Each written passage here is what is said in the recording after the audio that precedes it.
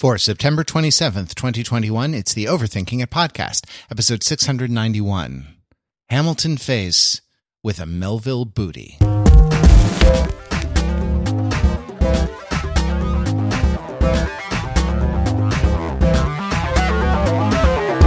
Hey, it's Overthinking It, where we subject the popular culture to a level of scrutiny it probably doesn't deserve. The Overthinkers are like serious participants sitting around a seminar table and discussing the texts of popular culture from the syllabus. We like the seminar so much so much more when we show up at it together and when we don't sleep through it, because and when we actually did the reading, because for reasons passing understanding, the seminar is at 8:15 a.m. on a Monday. And, man, we had a wild rager all weekend, went on a bender. We drank, 123 beers apiece. And and for all of them, we paid $7.95 because we got the cheapest kind. We got the cheapest kind we could find. Pennies a can. I'm telling you. No, we're your good friends. Matt Rather. Hi, that's me. Also, Professor Pete Fenzel. Professor. Professor.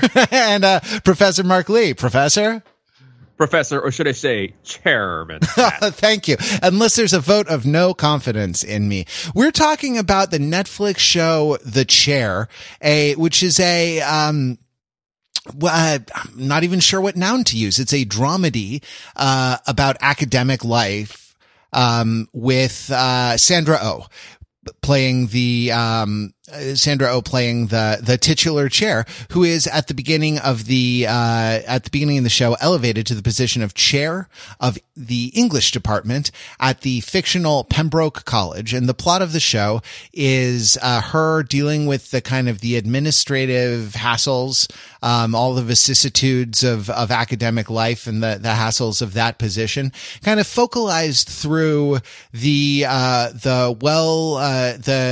cancellation, undeserved, I think, cancellation of a professor who made an ill-advised Nazi salute gesture, kind of as a joke, tangential to a point that he was making in a class, and this got, captured, circulated on social media. And so a lot of the plot of the show is dealing with the fallout from that, with her personal relationship with that professor, who is a kind of provocative but much beloved teacher up until he's canceled for doing the fascist salute. And at the same time, this is mixed with the kind of the details of the home life of Sandra Oh's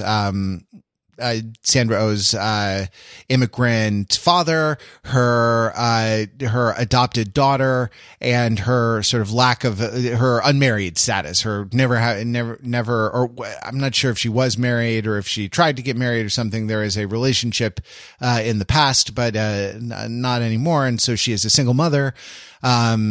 And is dealing with all these things in her personal life. And so this is the like the stuff of the show. And it doesn't, it spends most of its time really in texture rather than in plot. I don't know. Is that a fair thing to say, Pete? Right? I don't feel like there are like big twists and turns and like reveals in the plot. It's really more the experience of kind of living with these characters through the 6 half-hour episodes that the show is about. I don't know. Pete, have I omitted anything in my description of The Chair? I guess just two things, right? The first would be that all? What? Is that all? Is that all? The two things that I would add in terms of the summary are three things. One, the chair is trying to do three things, right? She's trying to deal with her friend who's in trouble with a PR incident. She's trying to manage the problems of her department, which is kind of stodgy and having a lot of issues. But then she's very specifically focused on a specific tenure case. She's trying to keep a star professor who is a young African-American woman. She wants to keep this person, but the culture of the university is pushing her away, as well as the whole tenure process, which is not being handled in an ethical or appropriate manner. So there's that, right? That's one of the things. I guess another thing that I would add is the plot about the professor who quote unquote gets canceled is a big part of the show. And it's about him failing to adequately mourn the death of his wife, right? So like there's this stuff going on with Sandra Oh, but there's also this guy, Bill, who is really deeply troubled and should probably be on administrative leave just because he can't function. And he's the one who gets put into the very tricky, complicated, pretty unfair, but like you have to deal with it because it's the modern world and the modern world is crazy, like PR situation, right? And then I guess, yeah, the other thing I would just add, the third thing is that David Duchovny is in it. And he's great. But, and let me use that as a jumping point to tie like the first and third things together, which is that like an important part of the context and the cultural moment that this show is speaking to is this all this hand-wringing over the liberal arts education, humanities, right? Pembroke is positioned as this like, I don't know, this is going to sound super elitist, but like second or third tier private liberal arts institution that like was maybe had some more respect back in the day, like tries to compete for faculty against the Ivies. Again, here I am sounding so elitist, but like this is what the show is about, right? So there's like kind of, you know, that sort of college and how it is not as a big deal as it used to be. Humanities and specifically not a big deal as it used to be, particularly in competition with the, you know, STEM field, science, engineering, computer science, so on and so forth. Right. So and then the David Duchovny piece comes in because the department is seen as being on hard times, you know, like low enrollment, low on cash, just generally not respected. They feel like they have to stoop to get the celebrity, David Duchovny, to come give this distinguished lecture. And it sounds really fuddy-duddy because it is, and that's what they call the distinguished lecture, and which is like a really interesting selection of David Duchovny, right? Because he was pursuing actually a PhD in English at a time at Yale, but did not finish it. So he's like, you know, like sort of has these highbrow credentials, but also was in the X-Files and Californication and things that are not becoming of an English department. And so there's a lot going on there as well, too. So I just want to add that context, the cultural context pieces. We can pull back the curtain on this a little bit, right, Matt? We can do that, I think. Sure. Yeah. So pull it back. I don't know.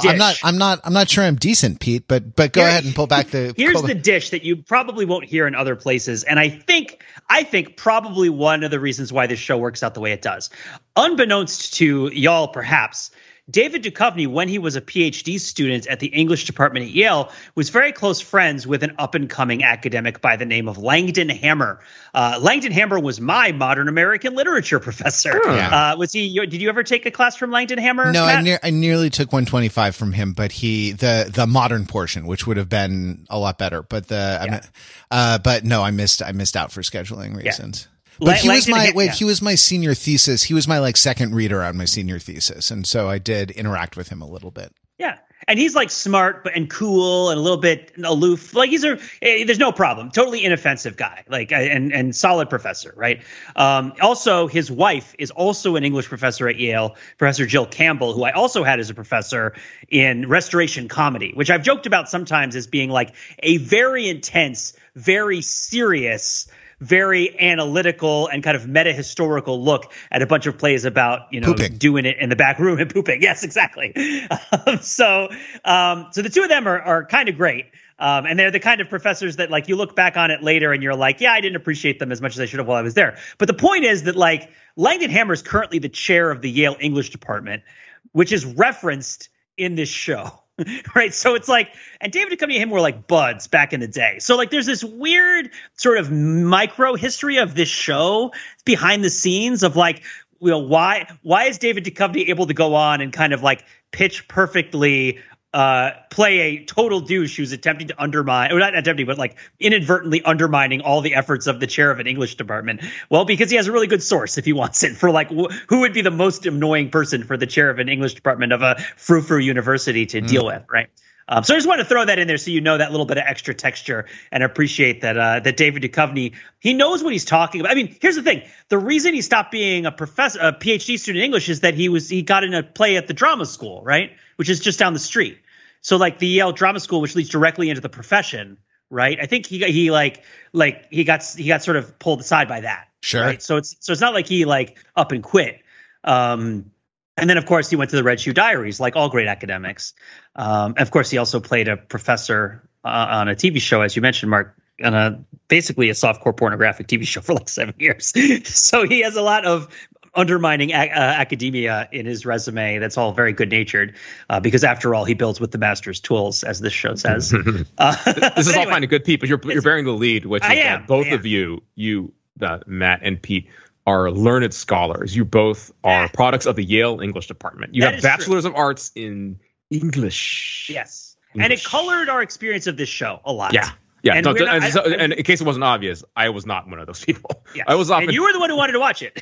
Yeah. You recommended it to us, right? And so like, okay, we're on board. So I'm going to try real hard. Because I thought that you would have very strong feelings and thoughts and reactions to it. I do. Yeah. So let's do it. Dish. I'm not sure why. I guess like colleges are looked at as a lab, as kind of a cultural lab, and that's why they're culturally relevant. But I don't see, it seems like, don't we have bigger things to worry about than like who's reading Emily Dickinson wrong? You know, like, when we're going to almost near the Kármán line in Penis Rockets, like, aren't there other things we should make television shows? When you're turning on Netflix, aren't there bigger things to worry about, like the return of the Great British Bake Off?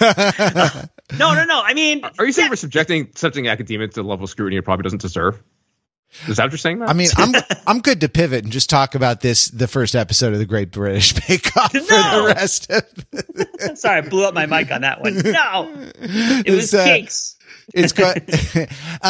No, I mean, it's an interesting thing to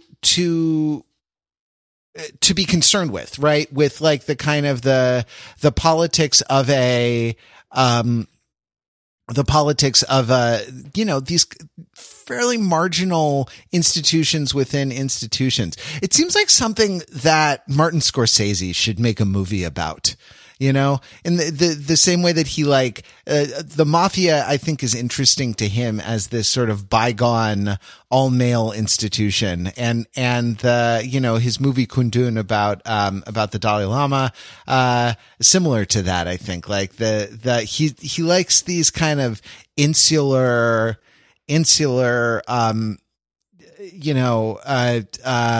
sort of cloistered, literally cloistered, I guess, in the case of the monks, institutions where, you know, they appear somewhat glamorous on the outside, but can be sort of vicious or require like hard living and sacrifice. So what I'm saying is that what I want is for them to like shoot each other with firearms. Yeah. You know what? Yeah. You're not saying, because I was going to say, Matt, why do you want Martin Scorsese to make this TV show, this thing? Like Amanda Peet has already made it. Yeah, I guess so. We just watched it.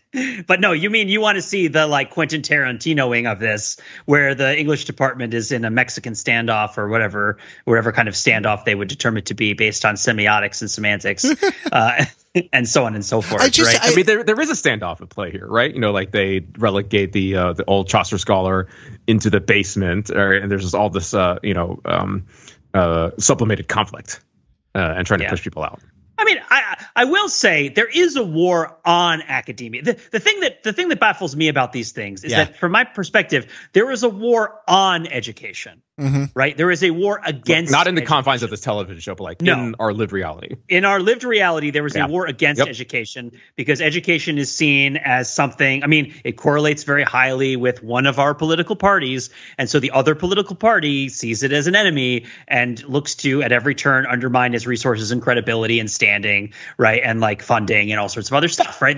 That's the super simple version. I mean, it's also part and parcel of the kind of the lower institutional trust and kind of a war on authority generally, right? Like education being one manifestation, maybe the major manifestation of the kind of authority that is sort of on the outs in an age of political populism. Yeah. And so what it seems like this TV show has done to an extent is internalize the war on education as a sort of background anxiety, but instead shows all the people who should all be on the same side, who should all be on board with their project. And actually, one would hope would be kind of thrilled to have, to be dedicating their lives to it. Of course, it's academia, it's the real world, doesn't necessarily always work that way or mostly work that way. It's a job, right? It's a living. But like it's all of the people who should be on the same side who are all splintering it off and are always at odds with each other. And the conflicts, right. It's a living for these people, right? Yeah. It's not a living for the small army of graduate student instructors and adjunct instructors who are barely in this show also. Right. Yeah. I mean, there are a couple of graduate students, but it seems like they live pretty charmed lives versus what the actual life of a graduate student is. Yeah, it's interesting. The eight or so people who make up the tenured faculty of Pembroke College, right? Like are like they are lottery winners. They are living the dream. They are 6-figure earners in a fairly low cost of living market. They get to do this sort of vocational thing all the time, and they don't have to drive around between, 17 different 2-year colleges teaching freshman literature and composition, and, grading 500-word, 5-paragraph essays, hundreds of them, one after another in a twilight zone, like, deluge of since the dawn of time, mankind has struggled with questions of divinity. So that's, but that's not their baseline though, right? Their baseline is, wherever they were at the height of their careers and, being respected, as authoritative voices on the English language. So they're comparing that against these, real and perceived slights. Right. That all of their worth is being attacked by these new faculty, by these woke students who demand, increased diversity and, I don't know, the ability to perform Hamilton like raps in a Melville.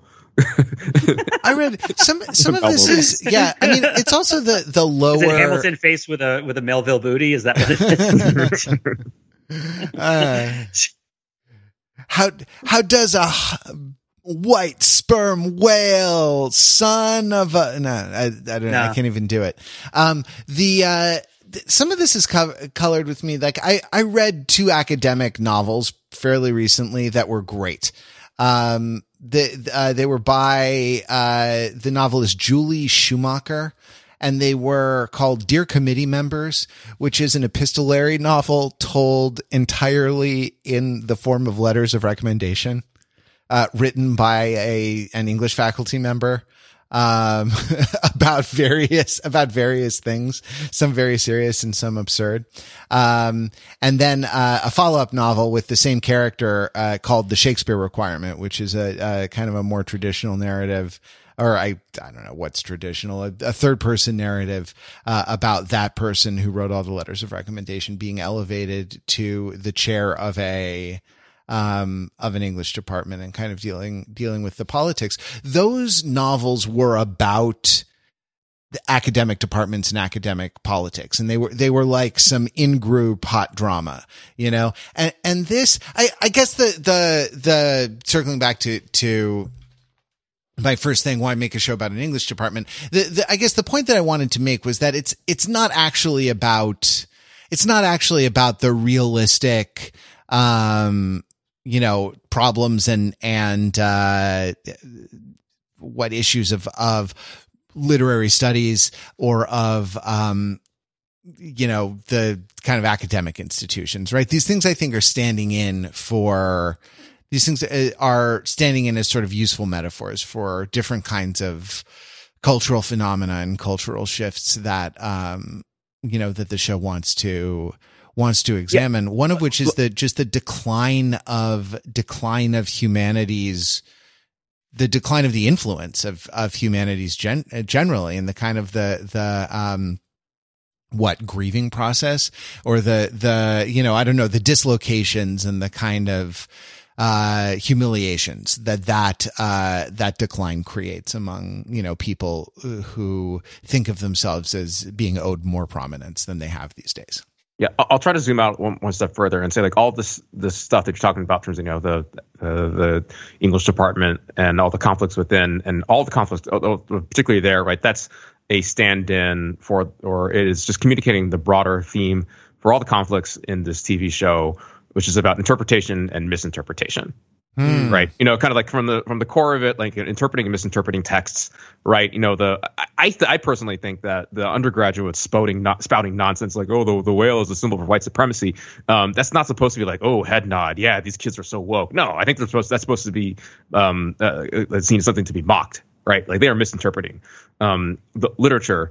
The characters are misinterpreting each other and their motivations, kind of at every twist and turn, right? We're both in the professional context, and really in particular with Sandra Oh's character, the chair's home life, right? And you see that with the cross-cultural adoption. You see that with the cultural divide with her Korean grandfather, right? And then kind of the language barriers that become erected around that. I'm probably missing a bunch of others as well too, but that's kind of like my very pithy way to kind of globally sum up what we see in the show. Interpretation. We haven't gone into that at all. Can you just dig in a little bit, because it's there is kind of this whole personal life side of the show that is not that we haven't addressed. We've addressed the kind of the satire of academic life, but not necessarily the kind of the stuff in the personal life of of Sandra Oh, her father, her daughter, and these things that are kind of progressing along a parallel track on the during the 6 episodes of the show. Yeah, there's a lot of interesting stuff going on here. And I'll before I start to reel off some of the specific things that happen in this, like I want to just briefly throw out this some thoughts on tone. This through line here went really whipsawed back and forth from this like pathos and darkness to for kind of comedy and affection. It was jarring. It was like pushed me to the levels of comfort, to push my comfort levels, certainly, because really I basically thought something bad was going to happen, like Pete's Life of Pi conundrum. Like something really bad was going to happen to this adopted daughter, because there was a lot of trauma and a lot of kind of pain in these relationships going on, but it doesn't end quite in that way. So here's Sandra Oh's character, the titular chair's family life going on, right? She is this Korean American, let's go with that, Korean American academic. At one point, she's engaged to another Korean American man, I think also in academia, because of various, interpersonal career, all those stressors that you have in that sort of life, in particular with, I think, travel. They break up. Sandra, the chair's father, right, the Korean grandfather, is there as this kind of avatar for these, traditional Korean values, like expectations for Korean women to get married, have children, or kind of have like that, idealized nuclear family that, all cultures have that, but in Korean culture in particular, it's just it is strong to the point of being toxic, I would say. So she doesn't go down that path. She devotes herself to her work. Doesn't have a husband. Adopts. I believe she's ethnically Mexican, right? And the show hints at a lot of just estrangement going on there, right, between the daughter and the mother, which and an important backdrop for that as well too, which is worth a brief digression into, is the fact that the adoption among Koreans is a very, very touchy thing, because after the Korean War, lots of Koreans were adopted from Korea by families in the West, and particularly the United States. And Koreans look at this with shame and embarrassment. And there's all sorts of kind of scandals going around this as well, too, because a lot of those children were kind of like, for lack of a better word, trafficked or pressured into, the parents were pressured into putting up their children for adoption in less than above board ways. So all that is to say that, again, the traditional grandfather character in this, just is not thrilled with this arrangement, right? And language plays an important part of what we see how all this dysfunction play out here, because the daughter is seen as portrayed at the beginning as not understanding Korean, even though Korean is spoken at home, because the grandfather speaks Korean with the mother at home and tries to speak Korean with the granddaughter as well, and just like the communication is just not happening. Communication is breaking down. The relationships are all very strained throughout. It does come to an interesting kind of conclusion at the end, by the end of the series, which is revealed that the adopted Korean daughter has learned some Korean along the way and can actually understand some of what her Korean mother and grandfather are saying to each other. So I've rattled off a lot of kind of just like the character arc pieces of the kind of all that home life. Oh, the one important thing that I forgot to mention as well too is that the professor we've been talking about, who is canceled because of the ill-advised Nazi salute, the chair, Sandro's character, becomes romantically involved with him, and he because he's on leave, winds up providing childcare, and strikes up a very strong bond with the daughter as well. So you can kind of fill in the interpretation and misinterpretation he's kind of like all of that. He's the kid whisperer, like he kind of manages to break through to her in a way that Sandra Oh doesn't, Right. Because she's like constantly misinterpreting what her daughter is trying to do, but he reads it. He just like gets it spot on there. Did I miss anything there in terms of like just kind of like the nuts and bolts of what happens to these characters? And is it becoming clear a little bit other ways in which the kind of the interpretation and misinterpretation plays out through this? Yeah, I think so. I wish that I had been thinking about it this way, because you say that, Mark, and it's like a light going off in my head, because I wasn't thinking about it that way while I was watching it. And I feel like I probably would have gotten a lot more out of it if I was watching for that stuff. Because one of the things, so I had a lot of trouble watching Scrubs back in the day. And I had a lot of trouble watching Scrubs because I worked with medical students, right? I was an admissions officer for a medical school and a residency program. And so I was at a medical school every day at a hospital. And so when I saw Scrubs, it wasn't funny a lot of the time, right? And Scrubs, though, I'll say, I'll use this phrase, tipping the hat, right? To mean Scrubs lets you know when it's being funny and when it's being serious. There are a lot of shows that whipsaw back and forth between funny and serious things, but they give you little clues in tone of voice, in style of performance, that I think people pick up subconsciously, but that I think as a performer you can learn to do, that let you know whether the thing that you're seeing is something that it should be laughed at or not, or that the pieces of the puzzle fit together best if this is the part that you laugh at, in particular because laughter is a response to, and here I am quoting my first improv teacher again, laughter is the response to the surprising and the non-threatening, right? It's that people don't tend to laugh at jokes that threaten them personally, right? That you can read that in a lot of ways, and I think they're mostly correct, right? Which is, if you're of a particular sort of disempowered or marginalized kind of group, jokes about you are not going to be funny because they are threats, right?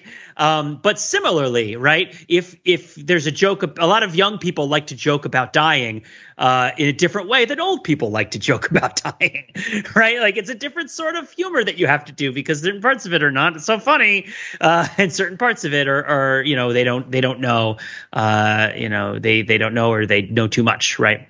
And this isn't a show that tips the hat a lot. Yeah. And that was the thing that left me a bit lost. The reason I glommed onto David Duchovny is because he tips the hat. He's very clear as soon as he shows up that, oh, I'm a joke, right? I'm absurd. I am not actually playing what I would be like if I were to be asked to do this. I am a parody of what a guest lecturer for an English department might be like, right? And I think maybe just familiarity with his previous performances kind of tells me that. And with Sandra Oh, she is so empathetic, and you watch her kind of suffer through everything so much that it's really hard to tell if any of it is supposed to be a joke or if it's really just a very, very grim prognosis. Like, again, I was totally Life of Pi-ing this whole show. I really thought the tiger was going to bust through the wall and eat everybody in that English department. Martin Scorsese should have made this show, right? And they go out in a hail of gunfire. But like, with Layla playing the instrumental track. It is a big real issue that these universities that are supposed to be, bastions of, a combination of free thinking and kind of creative problem solving remain so entrenched in old racist divides, especially in terms of who works there and who has prestigious, well-paying jobs there. And you could go into that forever and talk about why or why out that might be, or what might work or what might not work. And this show does a little bit of that, a little bit of attacking the problem, not really a great deal of solving it, but that's not really the kind of show it is. And also, if they knew the solution, they would probably be doing better things with it than making a show on Netflix. Mm-hmm. But the point being that, like, it's a really serious problem that this black professor is, you could tell from the beginning, going to be denied tenure by her curmudgeonly older colleague. And the thing you don't know is why, right? Which is that he's not doing it out of spite because his own wife was denied tenure and he thinks his wife is smarter than this woman, right? And there's an age thing and there's an insecurity thing and there's this weird history that he doesn't tell anybody about that's totally unfair.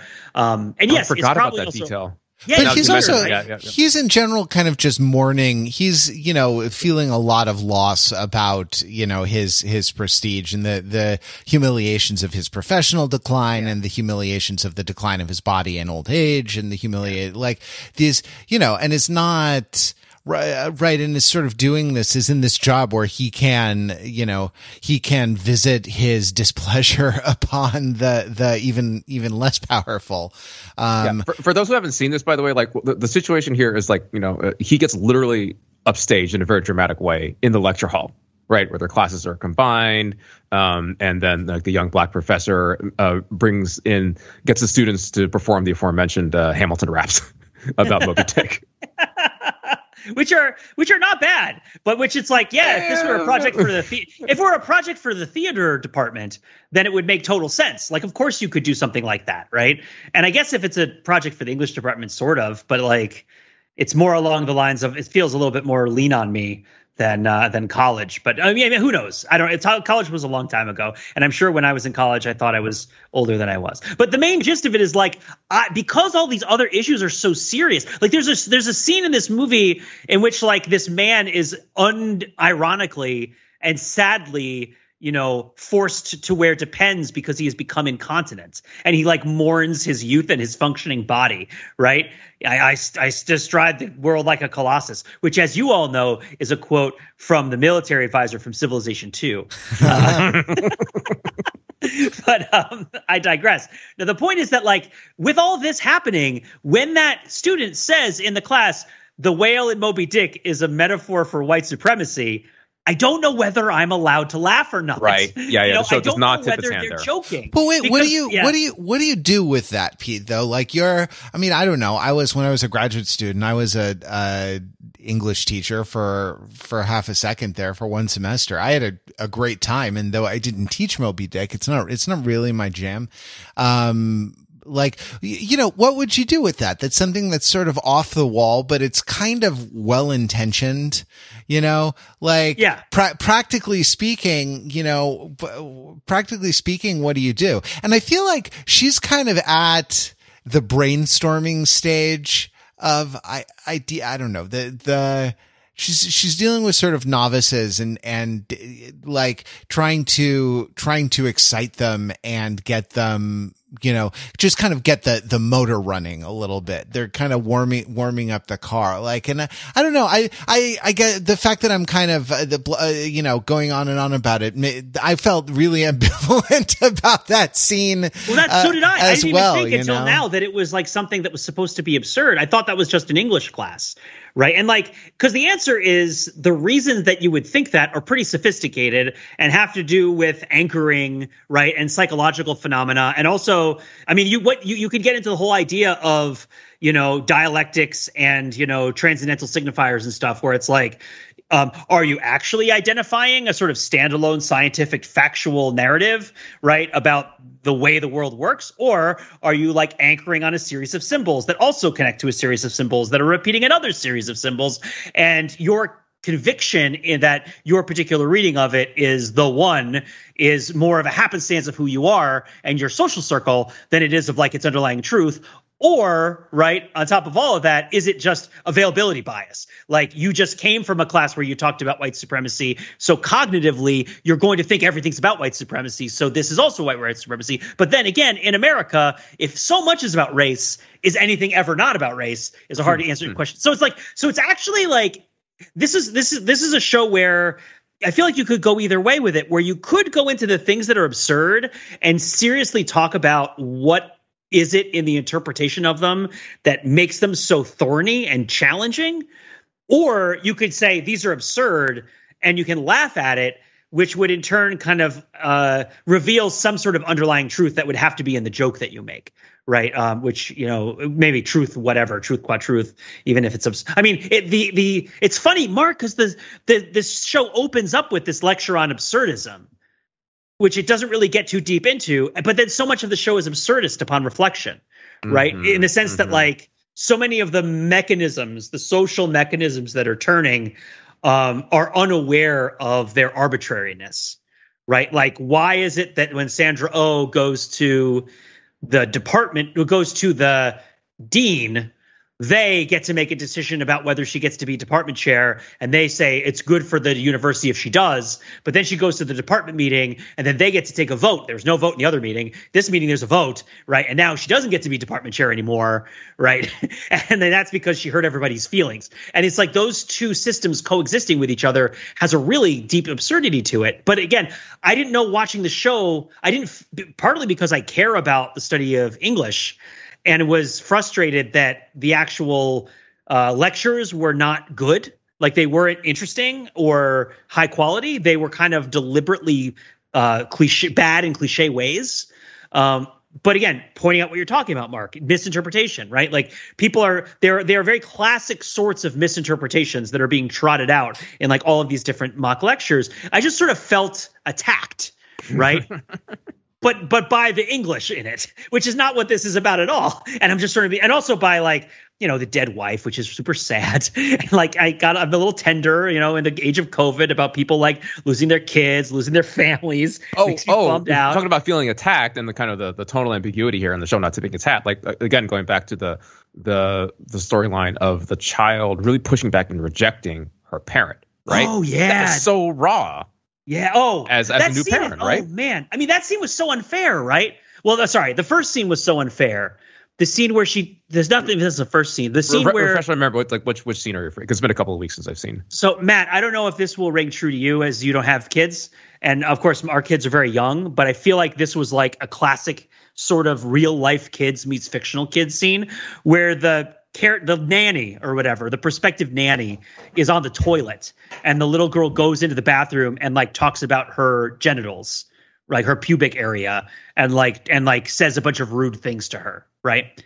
And this kid is what, like 5? Like how old? No, I think it's meant to be older than that. Maybe like 8. Oh, really? Oh, she's 8? 8 seems old, but like, yeah. So in what? Late Oedipal childhood.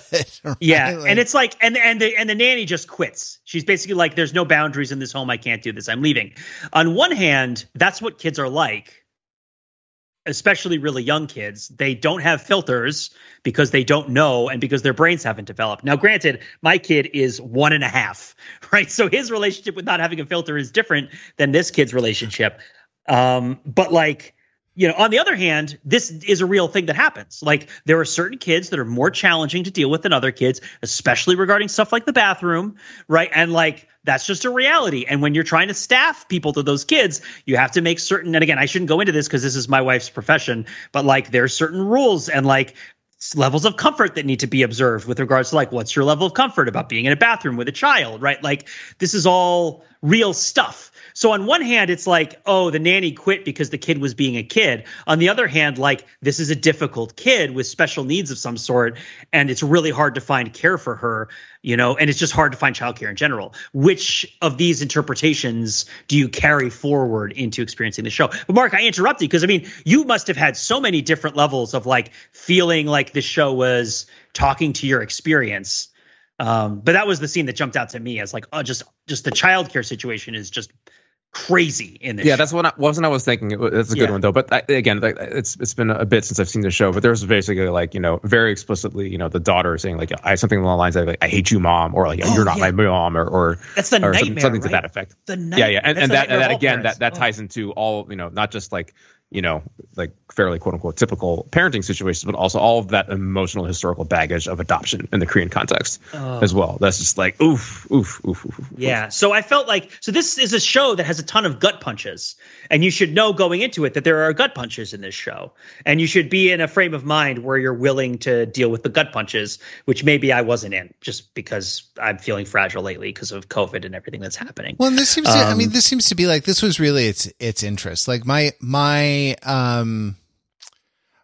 the impression I was left with is kind of one of a mess, and like the resolutions, such as they are very messy, right? Like nothing is tied up neatly. And characters at times when they're called upon to like articulate the worth or value of something, like, kind of rise to the occasion. The joke I made. Oh, this is a good point. The joke that I made to you guys was that the problem with this show is that it needs more Aaron Sorkin, and I would have liked some like rapid fire walk and talks and and some speechifying, I would have liked some very, I would have liked some rhetorical empty calories. I would have liked these people whose job is, managing a relationship with the English language to have a little more facility with deploying the English language to good effect. Right? Like, well, there's two key parts of this, at least kind of top and bottom. Right? One is when the canceled professor has a quote unquote town hall, right, where he just like stands up and like addresses directly all the students who want him to be fired or whatever, right? And he like starts to make some good points and just like kind of veers off and just makes hash of the whole thing.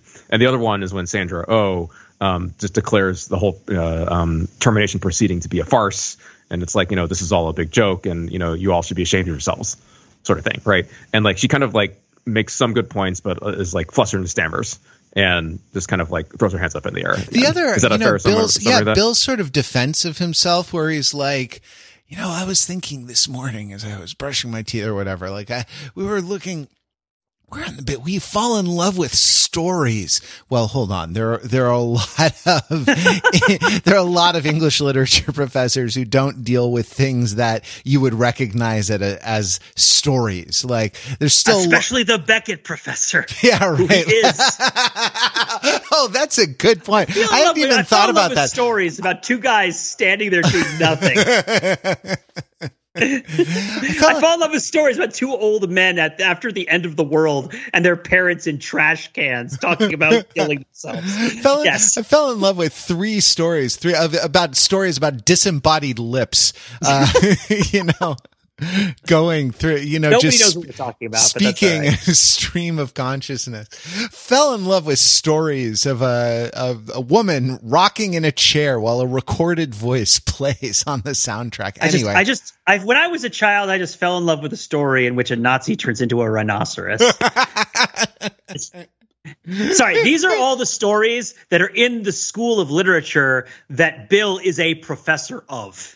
Right, which is that he does like modern theater, and it seems to be, and him and David Duchovny both specialize in this, right? Yeah, he does Beckett. He does like Beckett, like Samuel Beckett, and then like there's also this like absurdism. Yet what rhinoceros is Ionesco, right? And then and then like then we can talk about Ubu Roi again. We already did talk about Ubu Roi. Shoot.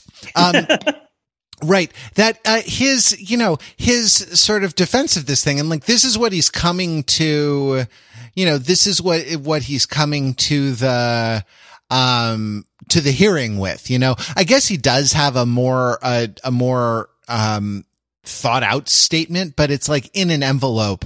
And it's, I don't want it to be in an envelope. You got to write that, like do the hard thing, like write the difficult speech and give it to the actor to deliver. So I wanted that even though I don't know, I find, as someone who's a really big enthusiast of The West Wing back in the day and could probably to this day quote large swaths of it back at you and probably would unbidden to the point of annoyance and like real social awkwardness. I find that style, I find the kind of like the rapid fire banter like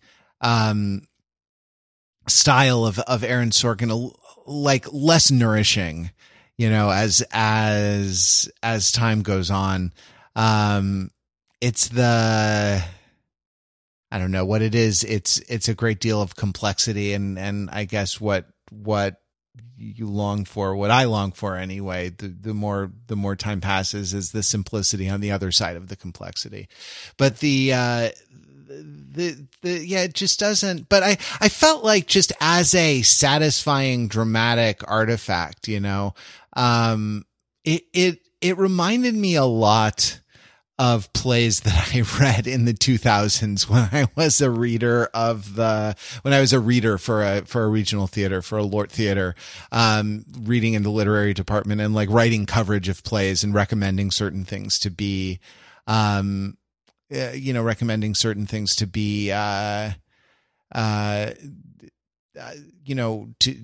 be produced. And that like, there was this sense, this sort of, this style at the time that was this kind of magical realism, kind of like genre uncategorizable, like comedy tragedy, sort of highly poetic, symbolic, sort of thing. So maybe, I don't know, maybe what I'm missing is not that it should have been written by Aaron Sorkin. It should have been written by William Butler Yeats, who was really just the king of that style, that like very high rhetorically, symbolic, kind of magical style. And that anyway.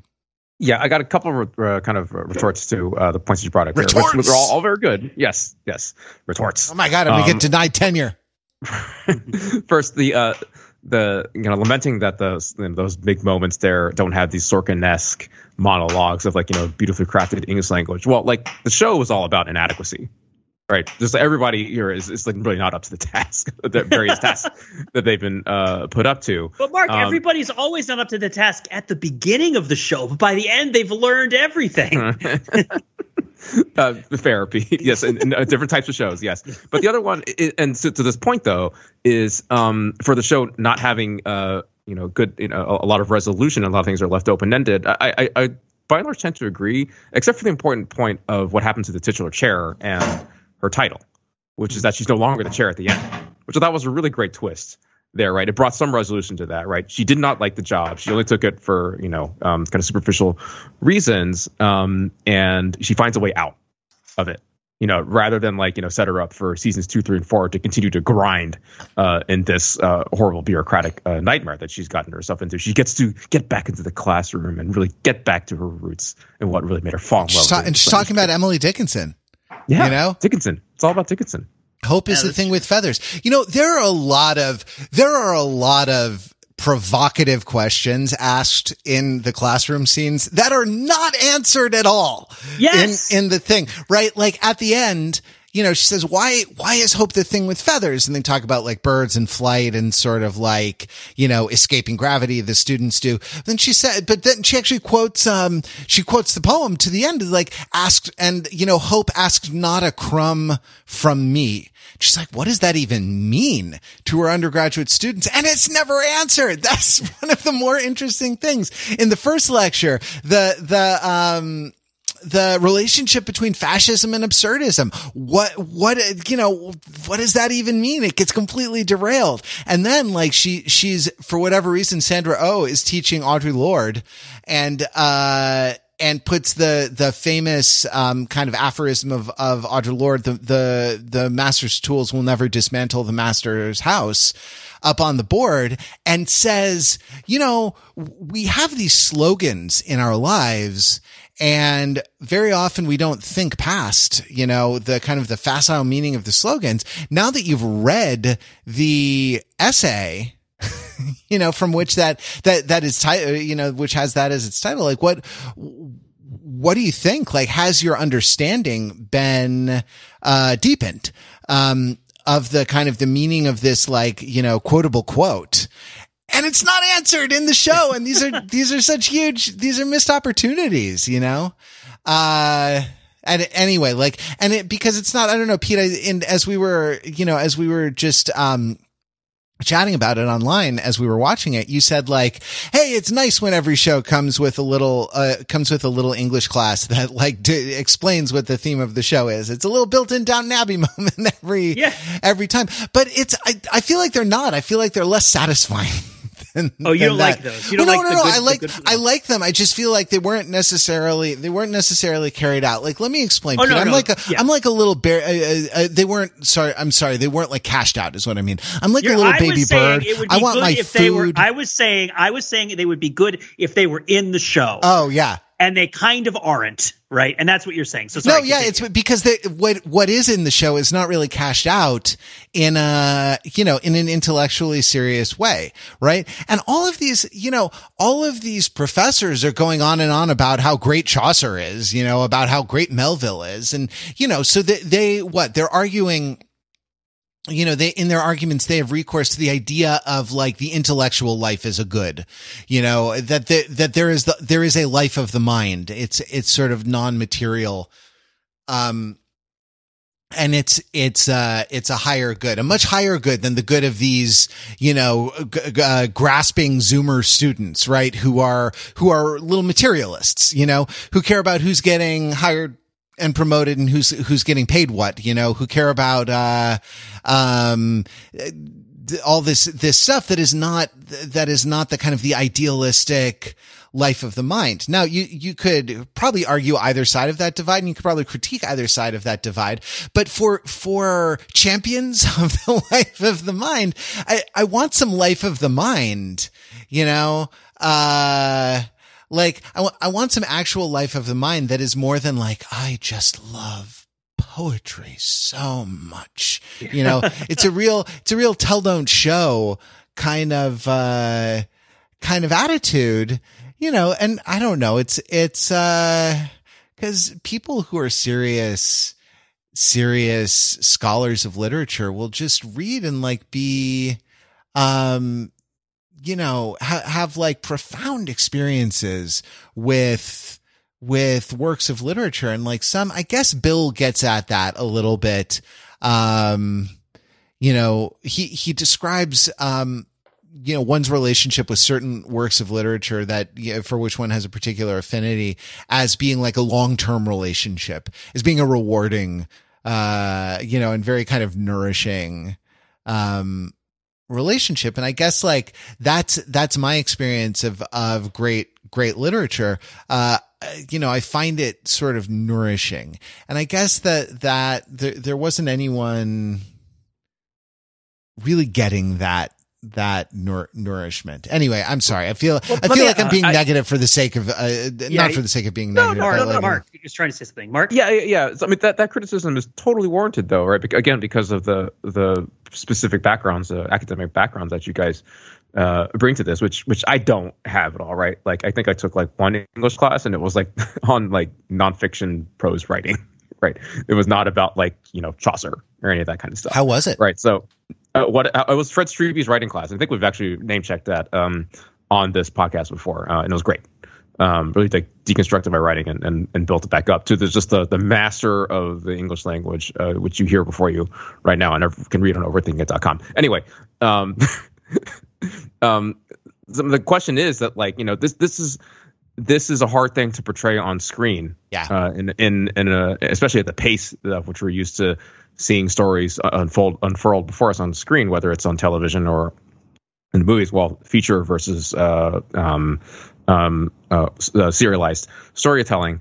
Can you point to an example of a movie or a TV show where this is done well, where you kind of actually had the time to experience this in a visual format? Well, yeah. What is like a very textual and internalized sort of thing? The guy in basic training reciting the St. Crispin's Day speech in front of his drill instructor while Danny DeVito looks on in Renaissance Man. It's not the worst.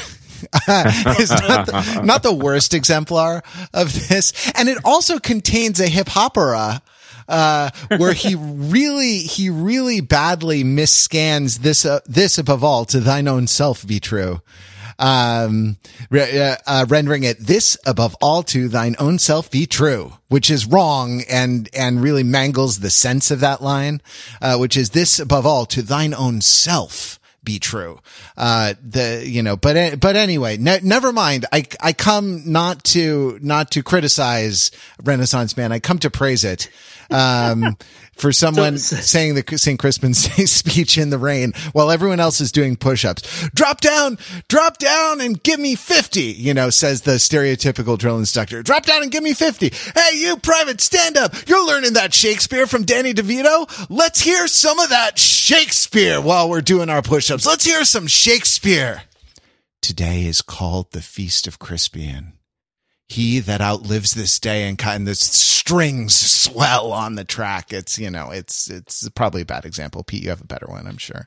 Well, I mean, the on the nose example is the Good Place, where it does it 170 million% every single episode, right? Oh, where they literally have a lecturer who gives you a philosophy lecture, right, about the moral premise that is being tested in the show that you're watching. I mean, I didn't get too deep into that show. Like, I watched the first season, but like, I think that's like the framing device, right? Or like a big part of the framing device. Yeah, there is. And there's a moment in almost every episode where Kristen Bell, who is supposed to be a terrible person, but is gradually kind of morally educated through her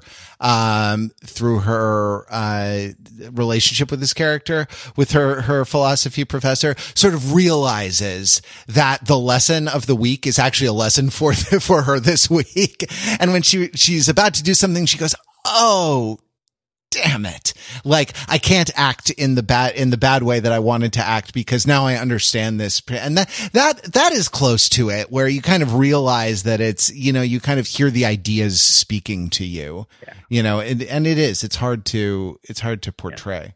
So I guess there's a couple methods, right? One method is to literally have if you have a thing about school, you can have a literal class. And I think probably the best scene like this, the one that I felt like did the most that I've seen, is the chirality lesson in the first season of Breaking Bad. Like, every once in a while, Walter White in Breaking Bad gives a lecture on chemistry. He doesn't do it a lot, but when he does, it tends to be very powerful and very deeply, deeply related to what's happening in a sort of passionate way. And it also tends to be relatively sophisticated science, right? So then the idea of chirality is that you have two different compounds that have the same molecular makeup with regards to the number of atoms of a particular type that are in the molecule. But because compounds have shapes as well as quantities, right? And the same distribution of quantities of atoms in a molecule can be oriented in more than one shape, potentially. Chirality, speaks metaphorically to the right hand and the left hand, right? Which are the same, but are different, right? You can't put a left-handed glove on a right hand without turning it inside out, right? So in chemistry, two compounds that have left and right chirality are mirror images of each other and might function completely differently. And this is, of course, him talking about, his sort of internal conflict about, you know, who he feels like he is versus who he experiences himself as socially, right? And the way that nobody is recognizing that, you know, he could be two things. And then this goes on to be an important chemical characteristic of his meth that he cooks, is that he's very good at managing the chirality of the meth. And so you could do a whole thing about chirality in Breaking Bad. So you could do a lecture, right? And you could have, I mean, a good example of this, right, is like there's a scene in Moby Dick where Moby Dick gets canceled, right? Which is where which by what I mean is where the woke mob comes after him with spears. Pretty much, yes. But yeah, exactly. But no, it's not, he doesn't get canceled when they actually stab him, right? Moby Dick gets canceled when Ahab takes the gold coin, right, and hammers the doubloon into the mast, right? And it's a gold coin, and it's the first person to spot Moby Dick, gets the gold coin. And it's where we learn about Moby Dick. You know, what people know about Moby Dick, what they think about Moby Dick, everybody's fears. But the characteristic of that moment is that the gold coin doesn't mean the same thing to each person who's looking at it. It reflects back to them their own ideas of themselves that they brought on this voyage, right? And so Moby Dick becomes this. And so, yeah, so like this is why you study Melville, right? Because Moby Dick is sort of a transcendental signifier to an extent, right? Like, and the gold coin represents the sort of reflecting back of seeing Moby Dick without Moby Dick actually being there, right? You have this object that's been taken that represents Moby Dick, but isn't Moby Dick, that is a reproducible object that has a utility, but the utility isn't related to what it means. And it's put on the mast and it reflects back to everybody what they think about themselves. And so like in this show, right, we have a situation where, you know, Bill, the professor, he gives a Nazi salute, and he gives a Nazi salute. It's not even really a joke. It makes, if you've read Ionesco, it makes perfect sense what he's talking about, right? Which is that like the like aesthetic, and even if you've read, who is it? Is it Benjamin again? The aesthetic qualities of fascism, right? The notion that fascism is an aestheticization of governmental authority, right? And the idea that you know, the symbols of fascism are given power by the state. Like the state utilizes them as a source of power, but then they're also imbued with power by the exercise that the state uses them for, right? And so he's, you know, Heil Hitler is a great example of like a particular sort of, you know, or the salute, a gesture, a word that might mean something different in different situations, but in the context of a state that is pushing it, it has a specific meaning, right? That's related to the government, right? And to the aesthetic quality of the government. And part of what the absurdists are doing is they're untangling this by showing the underlying absurdity of a lot of these signs and symbols. But in much the same way that you know, Nazi salute doesn't necessarily mean the same thing if it's not being done in the context of a Nazi party, you then take that gesture out and you nail it to the mast, right? And now everybody in school is looking at it. And what is everybody thinking about? They're not thinking about Bill and his dead wife. They're thinking about what they're dealing with. Right? Like I'm thinking about the fact that, there's one of the big plot points in this show, which is not explored, is that there's a rash of anti-Semitic hate crimes and threats on this campus, right? Like that apparently is like the least important thing for any of these administrators to deal with. That is really underplayed. Well, sort of, I mean, it's to the point where I'd forgotten about it until we said that. And then I got to that part in the show and it was kind of soft pedaled in the show. It was like someone made the point that these things are on the rise these days. So I think that, I think they were not talking about the campus specifically. I think they were talking about, you know, Charlottesville and following, you know, that they do say that there was a record number of incidents at one point. At one point, a kid complains that a swastika was drawn in his neighbor's room. Common room. You're right. I forgot. So I'm overstating it a little bit because the point is that the show doesn't go into it, right? The show doesn't give you enough information about the actual Nazis to know whether the kids are scared of the Nazis that they're living nearby, or whether they're scared of the Nazis in Charlottesville, or whether they're scared of like the abstract idea of Nazis, right? In the context of their experience of like, you know, a broader critique of authoritarianism, right? Like, because, you know, there's Nazis and there's Nazis. But yeah, exactly. And it's not really gone into, but you know, speaking of Benjamin, right? Like the idea of social media reproduction, you know, the work of the fascist salute in the age of social media reproduction, it is something that, you know, I don't know, bears some thinking about, because these things are kind of like infinitely reproducible, and they're reproducible without context, you know, and that's that because the Nazi salute is not particularly offensive if you consider it in context, right? Because it's meant as an illustration, you know, it's not meant as an enactment. And that's, right. And those are different things, right? But you'd need to be pretty attentive to the nuances of what's going on, and you need to have a great deal of knowledge in order to do that, right? And that's like but it's also not the thing about social media is that everything's limited. You can't provide the context, right? Like there's only the object that gets posted. The kids didn't hear about Bill's dead wife when they saw the Nazi salute, right? Like they didn't even hear the lecture. They didn't even go to the class, right? Like most of them.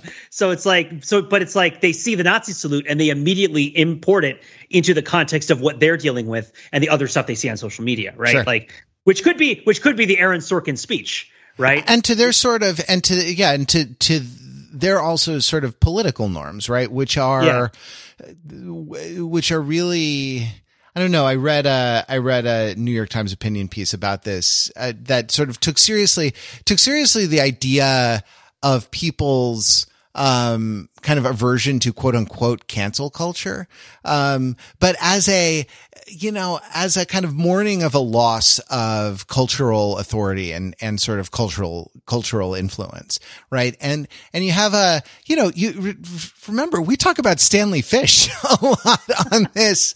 That guy was running around doing stuff like giving Nazi salutes, right? Like, no, I don't know that he actually did that. I'm not actually saying that, but he was super provocative for an era that kind of prized the performance of transgression, you know? Mm-hmm. Now I think there's a lot to criticize about, that performance of transgression, like who was allowed to do it, who wasn't allowed to do it, who was in on the joke, who was the butt of the joke. Like, you know, these are all legitimate concerns. But if you come from a milieu where you're sort of rewarded, where you're sort of, patted on the head for, you know, transgression and destabilization and deconstruction and, you know, all these things, like the way that, like, you know, the way that scouts get merit badges, right? Like professors got merit badges for this kind of like, simulacrum of bad behavior. And then to sort of be in a situation where your cultural influence is diminished, you know, partly because there's a new generation coming and, you know, partly because of larger cultural shifts outside of the academy and outside of the kind of cyclical dialectic of generation after generation. And then and then, you know, you find yourself in a milieu that's a lot more attentive to the harms that kind of thing does to people. And that has a completely different set of shibboleths, you know, you can understand that there's a kind of a sense of loss, you know, that goes with that. And like, that goes along with experiencing that. And I'm not totally willing to just condemn all those people to the trash heap as being like outdated and, you know, canceled. They're humans with a point of view, with a subjectivity, you know, with a point of view on the world. And even if the world has kind of passed them by, I don't know, they're still there. And if you prick them, do they not bleed? If you TikTok them, you know, do they not lose their jobs? And that, Mark, did you do that Korean ceremony with your kids? Oh yeah, absolutely. Oh, what, you did it? Yeah. Oh, I'm sorry. I thought if you have more to do, you could go for it. I didn't mean to be super rude or anything. I thought the abrupt transition would be fun. We really adhered to the rigor and integrity of the process. You should know. So, but like, I'm guessing that your kids in that ceremony, they got the choice between like an electric guitar pick, a drumstick, a piano keyboard, like, it's just like, what kind of rock musician are you going to be? Yeah, we didn't put like,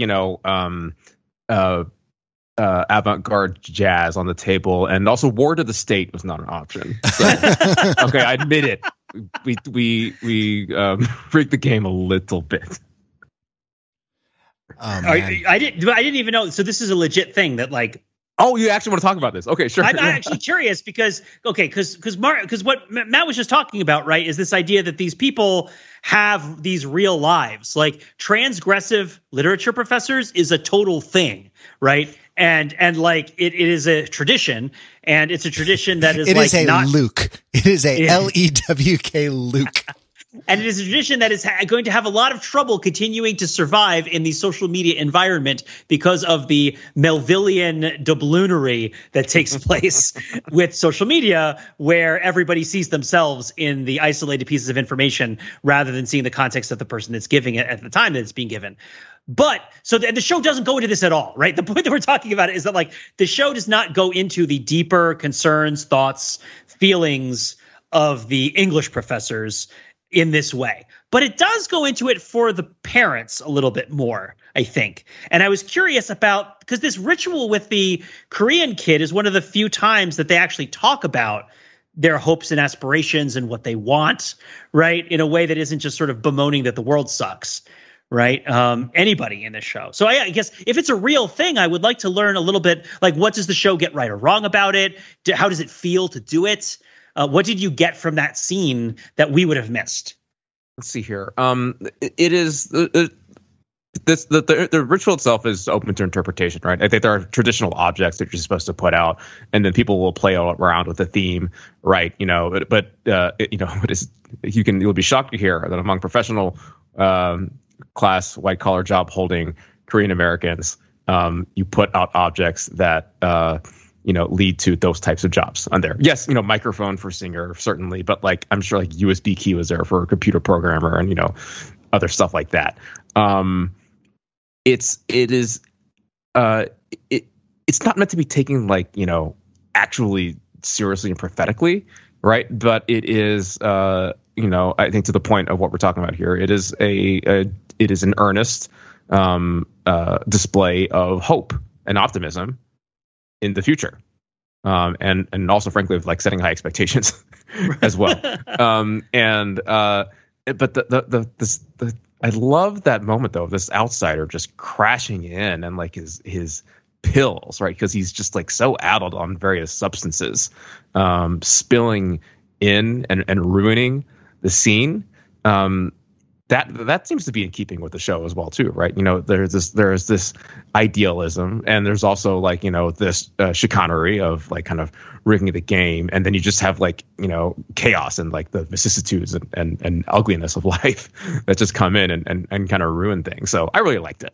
I'm glad that sort of ritual, that the particular cultural trope is getting more visibility. Hashtag representation matters. And I thought there's a way to tie it in. Like, we're doing a lot of heavy lifting for the show here. Maybe that the show wasn't necessarily intending. But hey, that's what we're here to do, right? Yeah. And Matt, what about making a Hamilton? Have you had that experience? Have you made a Hamilton? Oh God, no comment. I decline to answer the question.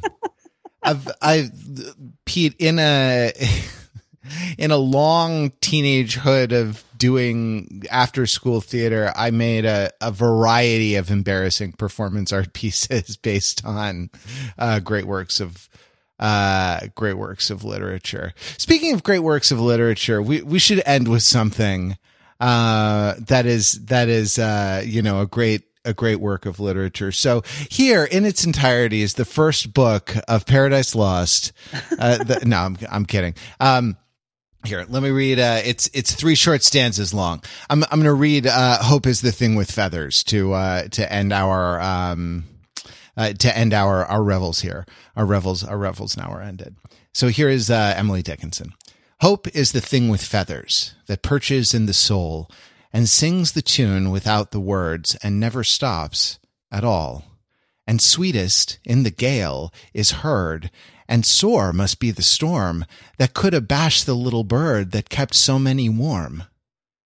I've heard it in the chillest land and on the strangest sea, yet never, in extremity, it asked a crumb of me. All right, we'll be back next week with more Overthinking It podcast. Till then, visit us on the web at overthinkingit.com, where we subject the popular culture to a level of scrutiny it probably doesn't deserve. The storm is the patriarchy, man.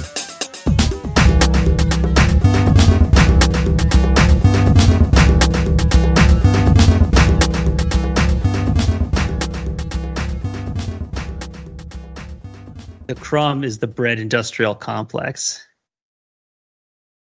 The bird is delicious.